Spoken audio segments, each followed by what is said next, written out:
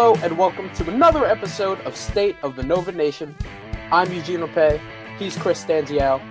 Chris, how are you on this fine Thursday morning? Oh, I'm doing great, Eugene. Going skiing soon, so gearing up for that. Film this podcast real quick and then hit the slopes. How about yourself? Oh, that's pretty sweet. When are you going skiing? I'm assuming this weekend or not this weekend? No. Today, right after we're done. Wow. I'm hitting the slopes. First ski day of the year, so I can't wait. Yeah, see, I thought you were going to go over New Year's Eve, celebrate it on a mountain. Nah, Watch the ball drop from afar. nah. It wasn't in the cards this year for the fam, so we're just doing day trips. Oh, okay. Well, that's cool too. You still have your weekend. Yes, that is true. So yesterday, I was telling you about this off the air. I was at the Slam Dunk tournament in New York. It's a pretty big tournament. A lot of great high school teams from all over, boys and girls. Okay. And I was watching a little bit of Bryce Wills. As we talked about before, he's one of Villanova's targets. He's a young guy. I think he's only a sophomore, so he's still got a few more years. Oh, we got a while. Yeah, but he's already got an offer from Nova. Oh my God. Yeah. I think they learned from Cam Reddish that we need to hop on these guys ASAP. Yeah, really, to keep up with the bigger boys. So while I was watching him and doing a little coverage and scouting, a little bit of both, I happened to sit next to a former referee. Don't want to say old, just doesn't sound right. Former referee. Okay. Over 30 years of experience at the collegiate level. Mm-hmm. At first I thought he was a scout for high school guys and just for whatever college. Because I noticed he was taking notes. He wasn't doing any kind of game coverage. He was just critiquing things left and right with his partner. Right. At halftime, his partner goes to go get some refreshments or concessions, whatever. And I turned and I asked him, hey, are you like a scout? What school are you here for? And he said, I'm not exactly a scout. I'm an observer. And I was like, okay, so what are you observing? And I didn't know about this. I did not know this. They will send people to go to random games and basically take note of the officiating. He was there to scout the referees, not the players, no ties to either teams. He was rooting for a just cause, and that was for the game to be called right. Wow. I didn't know that the refs had like a government agency to watch over them. Yeah, I always thought that when people had a problem with the refs, it was that you sent in your game tape and then people would, review it then. Right. I mean, I'm sure they have that too, but these people were really into it. They were calling out every missed call. They were shaking their head every time there was a blown call or something was not called the right way. Right. They were not happy. Wow. That's hilarious. I did not know that. And I feel like it's kind of easy to critique high school refs. I just feel that the refs at that level just aren't up to game speed as some of the other ones are, obviously, as you progress up the ladder. But that is funny. There's a scouts for refs. Yeah, he said that he retired after being a D1 college ref for over 30 years, and now this is what he does now. That's a pretty sweet retirement job. That's like the guys who big name football players, basketball players, whatever, retire, and then I'd say maybe 3 months later they're in studio critiquing other basketball players for ESPN or something. So I guess that's the referee equivalent, so to speak. Do you think young referees look up? Do you think they're like model referees, like Hall of Fame referees, so we can aspire to be like? With basketball, I'd say that's a little bit tough now because of the way many fans just view basketball officials after Tim Donaghy all those years ago. So I would be hesitant to jump on that bandwagon. Yeah, I would definitely agree. There's definitely some sketchiness. Yeah, I mean, I guess there's some clean ones, obviously, but the higher end ones, you always hear that they were somehow involved with Donaghy at some point. So kind of like what you said. He said that the high school refereeing is where it needs the most work. That's where it needs the most evaluation. I would agree with that. Just sitting next to them, it sounded like there was something wrong every 20 seconds. They were very upset. Wow. This was a big time game. There were two great teams, talented players on both sides, some looking to get scouted for college, whatnot. Right. So at halftime, I couldn't resist to ask him about some certain myths. As us, the spectators, or as someone who doesn't know much about how officiating works other than blowing a whistle and getting calls and whatnot. I want to know about the deep things. One of the questions I asked him was, are makeup calls a real thing? Hmm. Yeah, we went there, and it was definitely a touchy subject. I asked him that question, and Yeah. he was a little taken aback. Yeah, that's straight to the jugular there, Eugene. I didn't realize how loaded of a question that was when I asked it. What do you say? He said, don't call it makeup calls, first of all. It's kind of like when you say someone has a quote-unquote joke major, they're going to take great offense to their work. Right. And makeup calls is the equivalent of that. He said, call it game management. Oh God. So there was a spin on it. It doesn't exactly work like the way we think it does. It makes sense. He prefaced it by saying, obviously, as human referees, they're not going to get every call right, or they're not going to catch every foul that's taking place. Right. Now, he said, if a ref misses a call on one end, he has to go and miss that same call directly after on the other end. And in a way, you kind of make up for it, and then you reset, and then you go from there.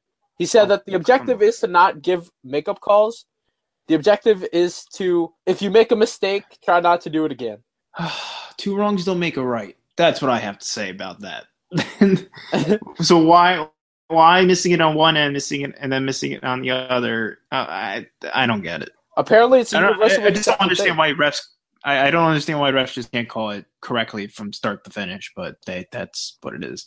I mean, I understand you are going to miss some calls, but just because you missed it on one end doesn't mean you should miss it on the other end. And he said that it's a universally accepted thing. The coaches know that this is a part of the officiating. The coaches are in on this. The coaches are in on it. Yeah, he gave me an example. If I miss a charge on one end and not directly on the next possession, I miss a charge on the other end, coaches won't get upset with me because it's just a thing that they just know this is how it's supposed to be. So this is their form of damage control. It is their form of damage control. And then it's basically everyone knows that this is like a universal quote-unquote reset, and then they work from there. God. Wow. Isn't that weird? That is so weird. I couldn't believe it. Yeah. The fact that the coaches are on it is the most astounding part. I kind of felt that makeup calls was a thing, and I do understand why they kind of have to if they miss on one end, you miss on the other, but it doesn't make it correct. And I don't think that's the way you should be going about teaching officials. You should teach them to get everything in a vacuum. Like I don't know. Yeah, you let them play on one end, and then you let them play on the other end, and then from then on, it's like, all right, where's my whistle? Yeah, really. Did you ask him about anything like with big game situations at the end, if they're like more inclined to swallow the whistle? I did ask that, and he said towards the end of the game is when we make sure we want to do our best job. And then I said, okay, whatever that means. So you mean to tell me now that the refs have their own form of speaking, just like Jay and his cronies have their way of speaking? Yeah, he told me straight up, just remember this, rule of thumb, better players, less whistles. Straight up told me that. Straight up. Wow. It's one of those things that we talk about, but it is actually a thing. And then he said, in a situation where you have, like let's say a guy drives in for a layup and three guys jump at the ball, mm-hmm. and he's fouled. He said, you either call it on the guy who has less fouls or you call it on the guy who doesn't play much, but you never call it on the star unless if it's obvious, like straight up obvious. That's bad. I feel like they shouldn't be admitting to this. Although I do feel that the one where you just said where they're all jumping at the ball, you call the one who has less fouls. I can see that. That I'm okay with, I feel like. More so than not. I don't know why. But it's just because, I mean, you don't want to see guys foul out. I don't think you should give preference to the stars, but I don't think you want to see guys foul out because then it just gets messy. And then you really don't really determine who's the better team, so to speak. But the fact that stars get preferential treatment, I'm not a fan of it, but it doesn't shock me in the least. Yeah, he was definitely just always remember, better players, less whistles. That is so funny. You should quote that. You should write one of those independent pieces for the bench mob, long form, independent pieces on officiating, and just go off what this guy had to say. I don't know if you remember this. A couple years back, when Seton Hall upset Villanova, Sterling Gibbs jumped on the scorer's table, yada, yada, yada. Buzzer beater, okay. Yeah. Eugene Teague, Seton Hall's 7-foot center, fouled out. They reviewed the foul, and he was giving Nova some problems because obviously he was a big 7-foot guy, and were never really about our big guys. Mm-hmm. They went back, reviewed the call, took back the foul on Teague, so he comes back into the game, and instead they tagged it on the guy who was next to him, who had like 2. Oh, I don't remember that, but wow. I guess that kind of goes against what I was saying, that I would be a fan of that. If that happened against my team, I would not be a fan of that. It's just weird. He was just basically saying, remember, it's always about game management. You want to get it right, and if you make a mistake, you reset and you go from there. That's basically the gist of it. Yeah, that is. Oh boy, that's funny. I don't know.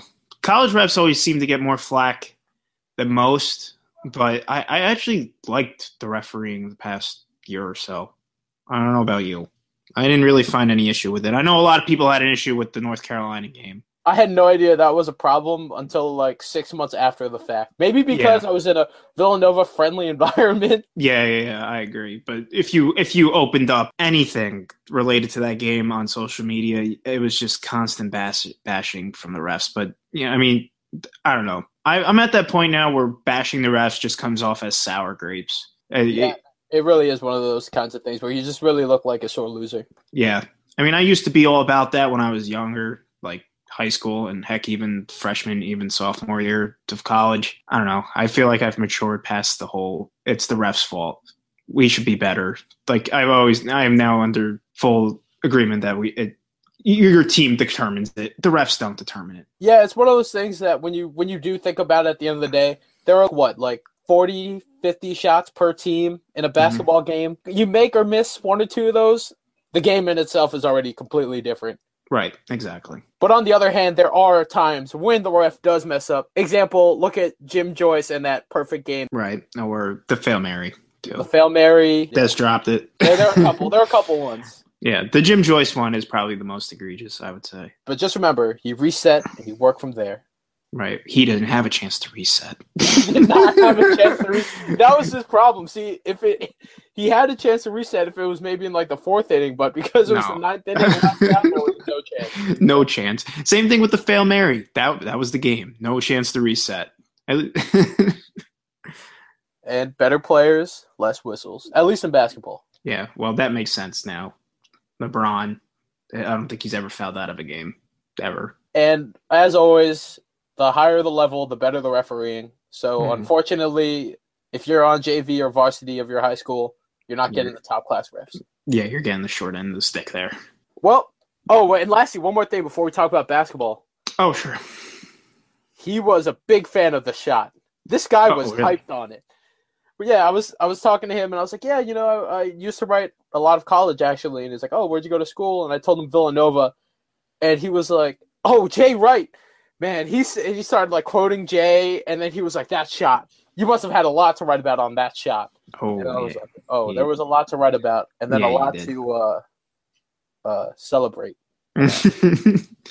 Yeah. Did he do Big East games? Did he tell you that? Or... Yeah, he did. He did do a few Big East games. He knows the coaches very well. Oh, that's cool. How recent of a retiree is he? Last year. Oh, dude, what's his name? Did you get it? I will not name him on the air. I will not name him on the air. Oh, and another rule of thumb that he said: coaches won't go after the longtime veteran refs, but if you're a new guy, young, they're gonna hound you. Oh, all right. Well, that makes sense too. That's to be expected. I think that could be said about any workplace. Yeah, that's pretty true. Yeah, even if you're the guy who's been there forever and you're lazy, that's okay. But if you're the new guy and you're lazy, that's not okay. Yeah, it doesn't look good. So yeah, we had a big basketball doubleheader yesterday at the Pavilion. First, we had the women's team going up against the Marquette Golden Eagles, and then we had the men's team playing against the lovely DePaul Blue Demons from Chicago, from Chi-Town. I guess we should talk about it in the way that the doubleheader unfolded. So let's go with the women's team first. Sure. So the women's team, they played Marquette at home at noon. It was a real close game, and despite a 31-point effort from Adriana Hahn, tied the program record with 9 threes. Villanova fell short, falling to the Golden Eagles 77-71. Chris, what did you take away from that game? I mean, you had the day off, man. You got to watch it. Yeah, of course I did. Yeah, Adriana Hahn dropping 9 deep bombs. That is just absurd on any level. That's Steph Curry-esque. Going 11 to 20 from the field, 31 total points. That's just under half of grand total points Villanova scored. Next leading scorer was Alex Lewin, who also had a nice little day. 3 to 7 from deep, 9 to 14 from the field, and made the only free throw Villanova attempted. So yet again, that is another issue that I've noticed for these past few games. Villanova does not get to the free throw line, and it's coming back to hurt them, especially in close games like these, especially if you have any semblance of a bad shooting night. And then the next leading scorer was Jana Tucker, 6 of 14 from the field, 2 of 6 from deep. She played in 31 minutes, had a nice little game, chipped and everything. But again, we mentioned it so many times in the last podcast, but rebounds was a huge issue. Marquette had 38 total rebounds, and Villanova had 29, outclassed on the boards. And Erica Davenport had 15 total, 7 of the offensive variety and 8 of the defensive variety for Marquette. We mentioned it, I don't know how many times, that they had to control the boards to have even a chance of winning this game. And yeah, they kept it close, but they weren't able to get through because they just couldn't grab the ball off the missed shots. You know what's crazy? What? Adriana Hahn wears number 31. 31 points, wears number 31. Oh, would you look at that? I didn't even make that connection. Great call. One of those Illuminati conspiracy theory things. Oh, yeah. At least that's probably what they'll tell you on the internet. Yes. Yeah, I mean, Villanova didn't have to necessarily dominate the boards. I mean, it was definitely a tough task because Marquette is so great at cleaning up the glass. Mm-hmm. But they had to at least make it close. And when you give up those offensive rebounds, it becomes second chance points. You know, you look at the scoreboard, you only lose by 6. Maybe you take away a few of those second chance baskets. Mm-hmm. The game goes your way. I mean, Villanova had a 1-point lead at half. Unfortunately, Golden Eagles started to get ahead in the third quarter, really got in front in the fourth quarter, and then it was just catch-up from there for Nova. Real tough one. Yeah, I mean, it was closer than we both expected it to be. I would think we can agree on that one. So, I mean, that's a sign of positivity, I guess, if you want to get any silver linings away from this game. And also, Villanova had 9 offensive rebounds compared to Marquette's 11. So if you want to look at it from the offensive side of things on the glass, it was pretty even. And if you take away Erica Davenport, Villanova pretty much dominated, but obviously you can't do that. Yeah, and also on the bright side, compared to the previous 2 games in which Villanova lost to Temple and Duke, they shot the ball better, way better. Yeah, they did. And Adriana Hahn was a big part of that. I mean, 11 for 20 is very good, especially when you knock down 9 from deep. That's pretty insane. She played 39 of the 40 minutes, too. So she was in there. Yeah, she was in there. She was also almost a point per minute. Josh Hart style. Almost, yeah. So up next, the women's basketball team has a pretty tough one coming up. They just lost a hard game to Marquette, and if they want to bounce back, they're going to need a pretty good effort to do so because they are taking on the defending Big East champions, the DePaul Blue Demons, who are nowhere near. They're not like their male counterparts. Yeah, the DePaul's actually pretty good. The women's side, like you said. Historically, I mean, last night was we're gonna get to that, but historically, the women's team is a lot better than their male counterparts. For sure. What can we expect from the Lady Blue Demons? Well, their top player is Jessica January. Great name, especially this time of the year. New Year's right around the corner. She's a senior guard, and she's the preseason pick for the Big East Player of the Year, averaging 16 points, 5 boards, and 6 assists. She's an all-around versatile, complete player. Definitely keep an eye out for her. Brooke Schultz, she's another big contributor for the Blue Demons, averaging 11 points per game. And the third option for the Blue Demons is Jackie Grant. She's averaging 10.8 points per game and is actually the top rebounder with 6.7 boards per game. We mentioned coming off a big win against Georgetown, 76-53 in their Big East home opener, and they are the defending Big East champs. They're good. Jessica January is the real deal. I mean, she does everything for them. She is their heart and soul. And I remember at Big East Media Day, the hype for her was big time. She came back as the team's top returning scorer, and now she's really taking charge. Yeah, absolutely. At least early on, it seems like that. Did she get any votes for Player of the Year last year? I'm not sure if she actually received any votes because she had to defer to fellow senior and teammate Shanice Jenkins, who ended up actually winning Big East Player of the Year. Oh, okay. So I guess now that some of her teammates have graduated, I think it's her turn now. Passing of the torch. Yeah, DePaul has had the last 2 Big East Player of the Year. Wow. Yeah. This is a complete 180 from their men's squad. But as we saw last night, that might not be true. Oh, well, we'll get to that. So, Chris, what are you feeling? What are you expecting from this game? I mean, the cards are definitely not in Villanova's favor. Yeah, I'm not feeling good about this one either. I mean, they had a pretty good shooting performance against Marquette, and they still couldn't get the job done. And Marquette's they're a good team, but they're not DePaul-esque. So I'm going to give this one to the Blue Demons in a relatively decisive battle. Yeah, Villanova has upset DePaul in years past, especially when they play at the Pavilion. But this is a completely new team from then. Not new in a bad sense, but new as just in there's a lot of new faces and a lot of players taking bigger roles, and I think they're still trying to acclimate to that. Yeah, I agree. It's still a feeling out process, at least this early on. I mean, you obviously had the chance in non-conference play, but I feel like with Big East, it's a whole other animal. So they guys still got their feeling out to do. I think the Lady Blue Demons are giving up that throne anytime soon. Yeah, no, I agree. They should probably win the conference with relative ease.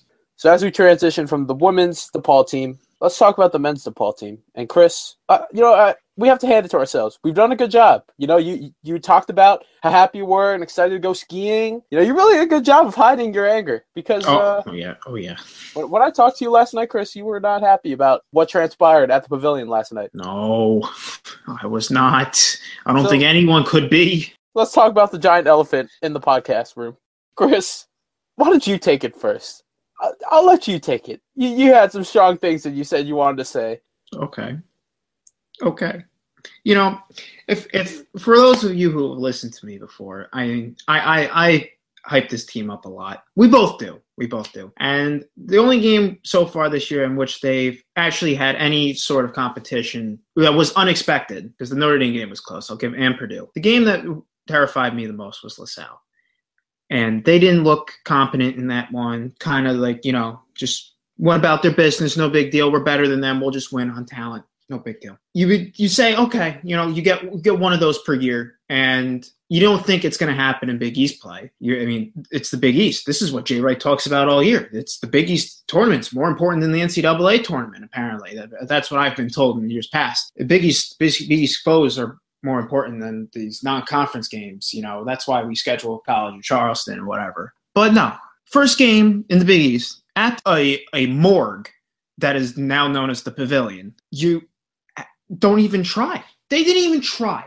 I'm going to go on and say that. They didn't even try. Josh Hart dropped 25 points without even trying.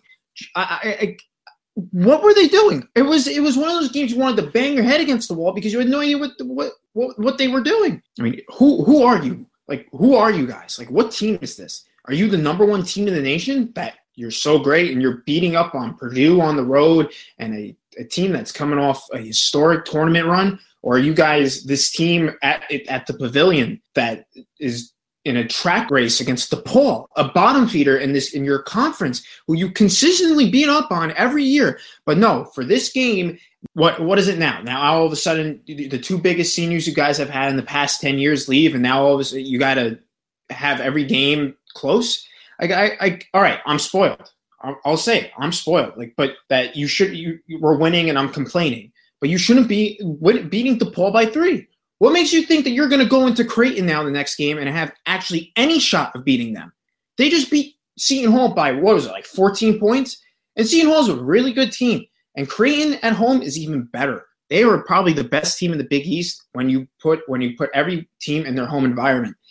But now here we are jerking around with DePaul because our seniors don't know what the heck they're doing outside of Josh Hart. Chris Jenkins at the end had one of the biggest mind lapses ever, shooting a 3 with 40 seconds left in the game when you had about another 15 on the shot clock to kill. I mean, what does that show? And he's playing like crap too. Darryl has been non-existent. Bridges has been him and Hart have been the only consistent starters, and I guess you can throw Jalen in there, I guess, but he's hit or miss. He was terrible from the line last night. And then off the bench, we're non-existent right now because Phil has his injured knee, which you can't fault him for. But Eastman can only do so much, and Dante, don't even get me started on him. He's horrible lately. Ever since, I think it was the LaSalle game, he just has fallen off the cliff. Who are these guys? Identify yourselves. You shouldn't be beating DePaul by 3. You should be blowing these guys out.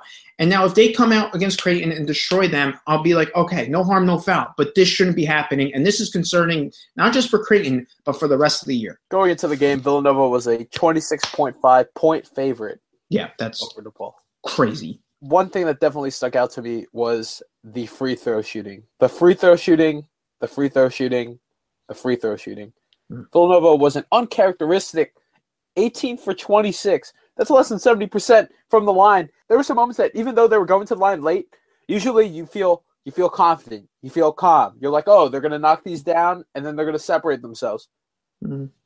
A lot of 1-for-2s. Yes. Let DePaul back in it. Mm-hmm. It was definitely mind-boggling. It was, wow. I mean, that game. Villanova was up at one point by, I think, 14 or 13. Yeah. I don't know if it's horrendous play per se, but it might be complacency. It might be, I don't know if they were worried too much about Creighton and Xavier coming up back-to-back that they overlooked DePaul. But at the same time, you should be blowing out your bottom feeder. As the king shark in the ocean or whatever, they gotta destroy the DePauls. And the guys who are just consistently at the bottom, they should not even be in the same conversation. Right. It should not be upset alert. DePaul might be Villanova. That shouldn't be a sentence anyone is ever saying. It's ridiculous. You're home. You can't allow this to happen on your home court. A place where you haven't lost in like 3 years. Figure it out. I don't understand. Was it because the pavilion was an absolute morgue last night? I don't understand. Are the students that much of a advantage to this team at home? I don't know. That was another thing. I'm glad you brought that up. It's so weird. I don't know why. It's always been like this, obviously, in that, when the students are away, it's not going to be as loud or as noisy or as, crazy.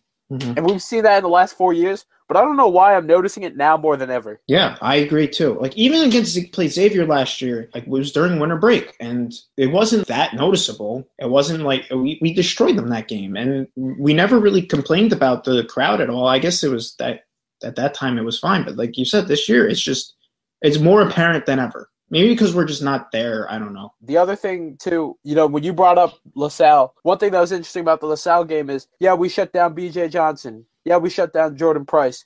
But it was that third guy that stepped it up, really put Villanova on the hot seat. Yeah, our good friend Pookie.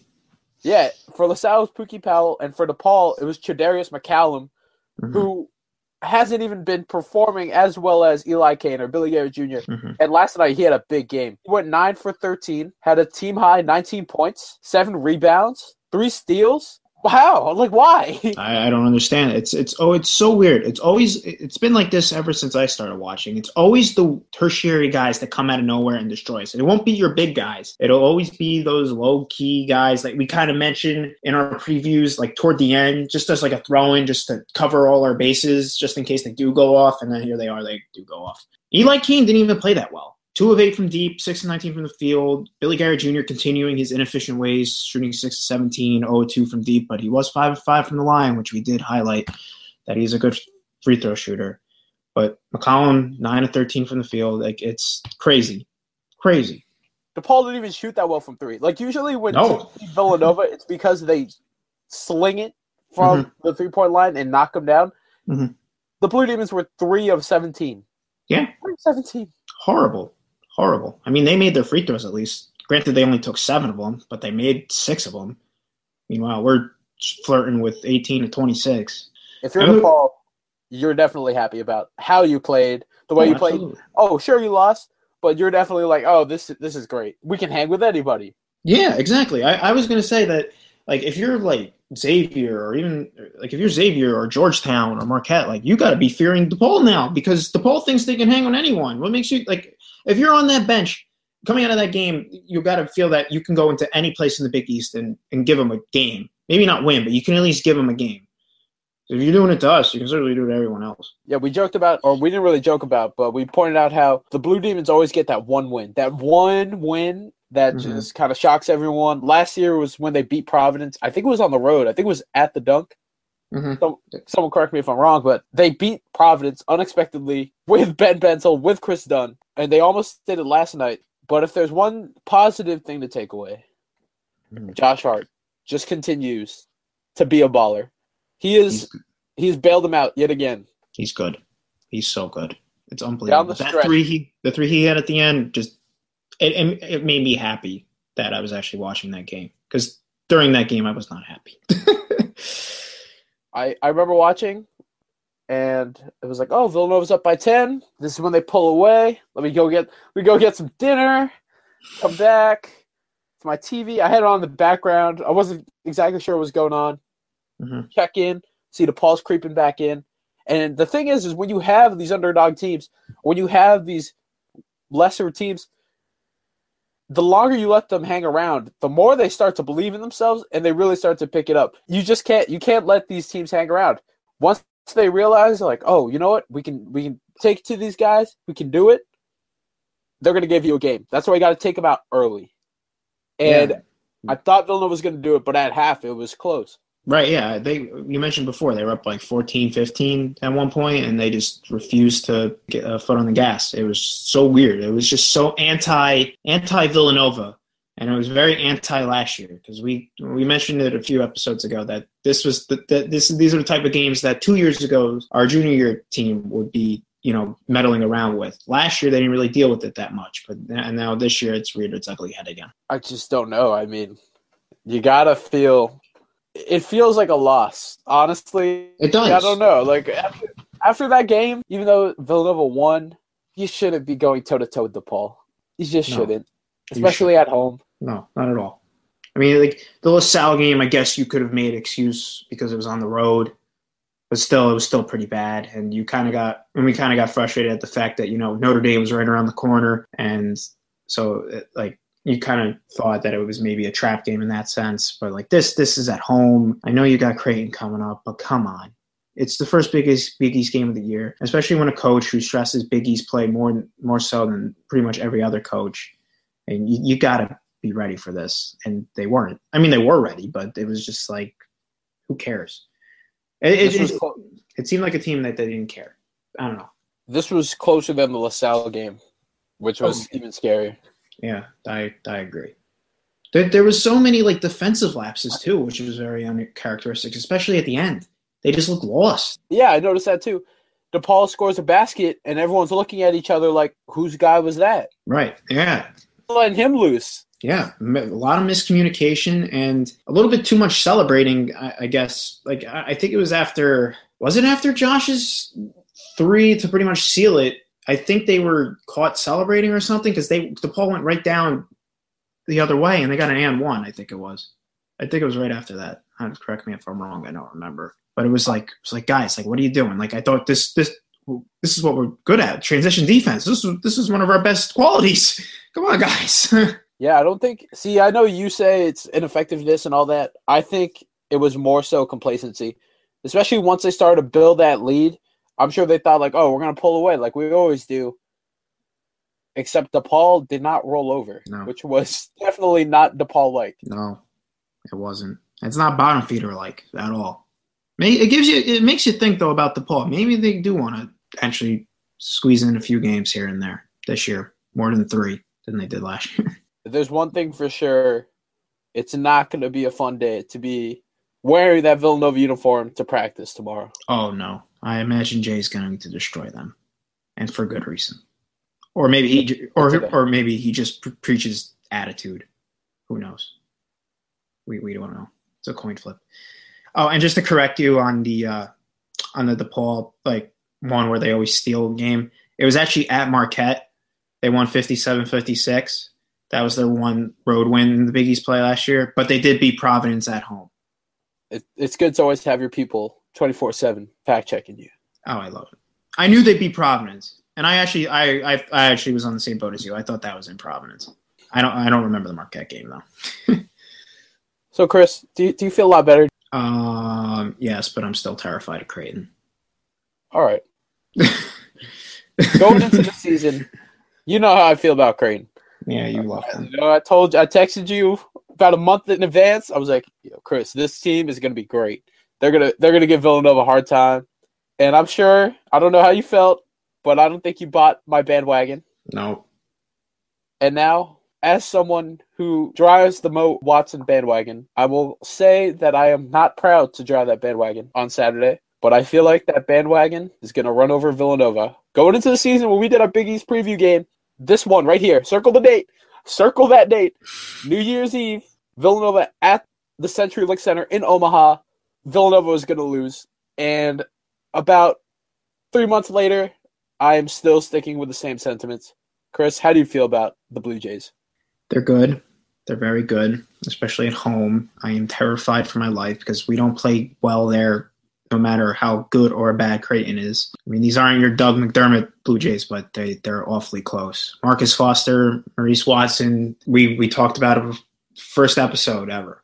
Guard U. Are they the new Guard U? They might just be the best backcourt in the Big East. Well, you know what? I have to say they are. They are really freaking good. I mean, we were just talking about it before. Maurice Watson is the assist leader in the country. Is that correct, according to KenPom?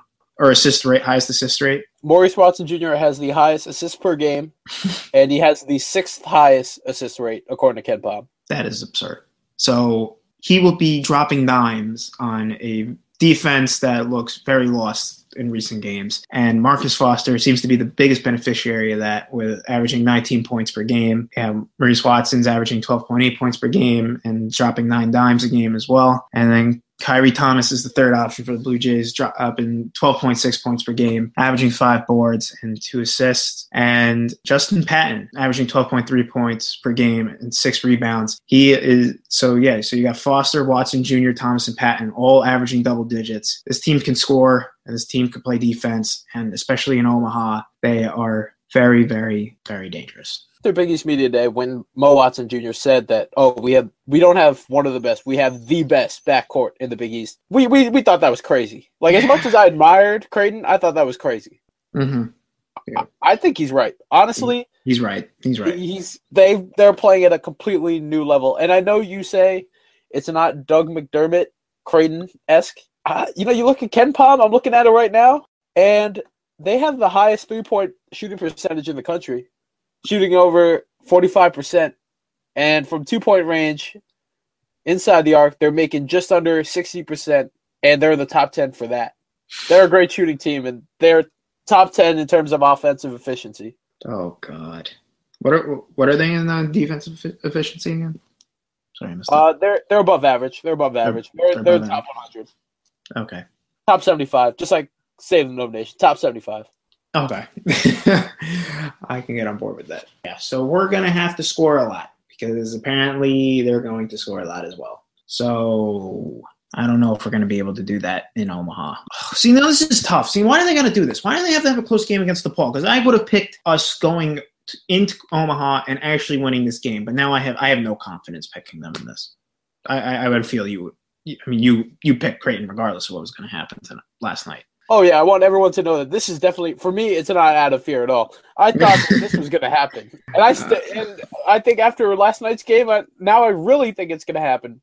Before the season, I would say I was about a 70% confidence rate.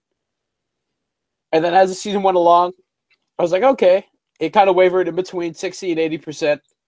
But then after that DePaul game, I think I will say, yep, I think my gut feeling was right at the beginning of the year, and I think Villanova is going to unfortunately suffer its first L in a battle of undefeated teams.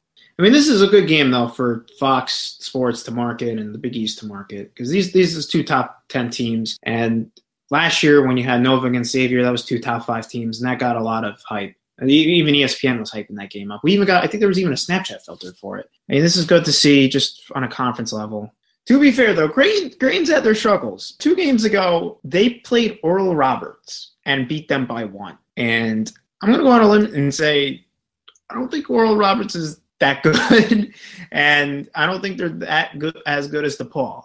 So, I mean, they played a close game to a very much lesser opponent at home, nonetheless, too, and beat them by 1 in a crazy game that ended it was 67-66, I believe, and the last basket of that game was scored with like 4 minutes left. So it was just a defensive struggle until the end of the game. So they're susceptible to the upset at home as well, just like we were apparently last night. I still don't know how. So Creighton's not, this big monster that you got to go in and slay the dragon. But they're a good team. They're a solid team, and I'm going to pick Creighton in this one. And I believe in my preseason predictions, I picked against Creighton. I think I picked Villanova, but you did pick Villanova. Yeah, but I'm going to do what we did for the Notre Dame game. I'm picking Creighton because of the crappy performance this team gave the other night, just like how Villanova gave a crappy performance against LaSalle right before the Notre Dame game. Chris, are you hopping on the bandwagon? I am hopping on the bandwagon. There's plenty of room. No, I don't want to hop on the bandwagon. I think Creighton is just as much of a complete team as Nova is. I mean, you got Watson, Foster, big K-State transfer who's reinvented himself, is putting up career numbers right now. Mm-hmm. And then you look at Kyrie Thomas, who's playing great basketball. But even more so, the big surprise to me, and this is why I really feel confident about picking Creighton, it's Justin Patton. He's a 7-foot center who's a freshman. Wasn't sure how he'd do going in. So it's like, oh, okay, maybe they'll definitely be top 3. I don't know how they'll do. But Patton's been playing like a veteran. He's playing big. He's playing aggressive in the paint, and he's delivering. And when you have that big man, that just changes the dynamic of everything. Yeah, absolutely. He's really taken over for that spot left by what's his name? Grisel? Yes, Jeffrey Grisel. Grisel, yeah. So he's filled in nicely, and he's shooting 76% from the floor. So, yeah, you might want to cover him with everything you got. He's taking high percentage shots for sure. And Maurice Watson Jr. and Kyrie Thomas both shooting over 50% from 3. So guard the 3-point line as well with all you can. For Villanova, Creighton, as great as they are on offense, they're definitely not as talented as they are on defense. They're still good, don't get me wrong. Right. But they're not top 10 good. No. Josh Hart is definitely going to have to get it going. If anything, he's got to have the ball at least 60% of the time. Mm-hmm, for sure. And Chris Jenkins has to wake up. See, Jenkins is like a sleeping giant, man. You just got to give him the last half of the season. Just give him the last half of the season. Well, give him the last 2 months. We are in the second half of the season. Time to wake up. Come on, give him the last 3 months. Okay. All right, fine. Just give him the last 3 months. I know. I'm sorry. You have to wait till January. I know. If there is one weakness for Creighton, though, they are pretty bad from the free throw line. They are pretty bad. 65%. It's not that good. Not that good. Patton's the worst defender, 47% from the line. So, and don't let Mo Watson fool you. He is only 5'10", and he kind of looks like Chancellor Rapper. In my opinion. He does. Yeah, he does. And yeah, he's a dimer, but he can also score just as good as anyone else. Yeah, he's good.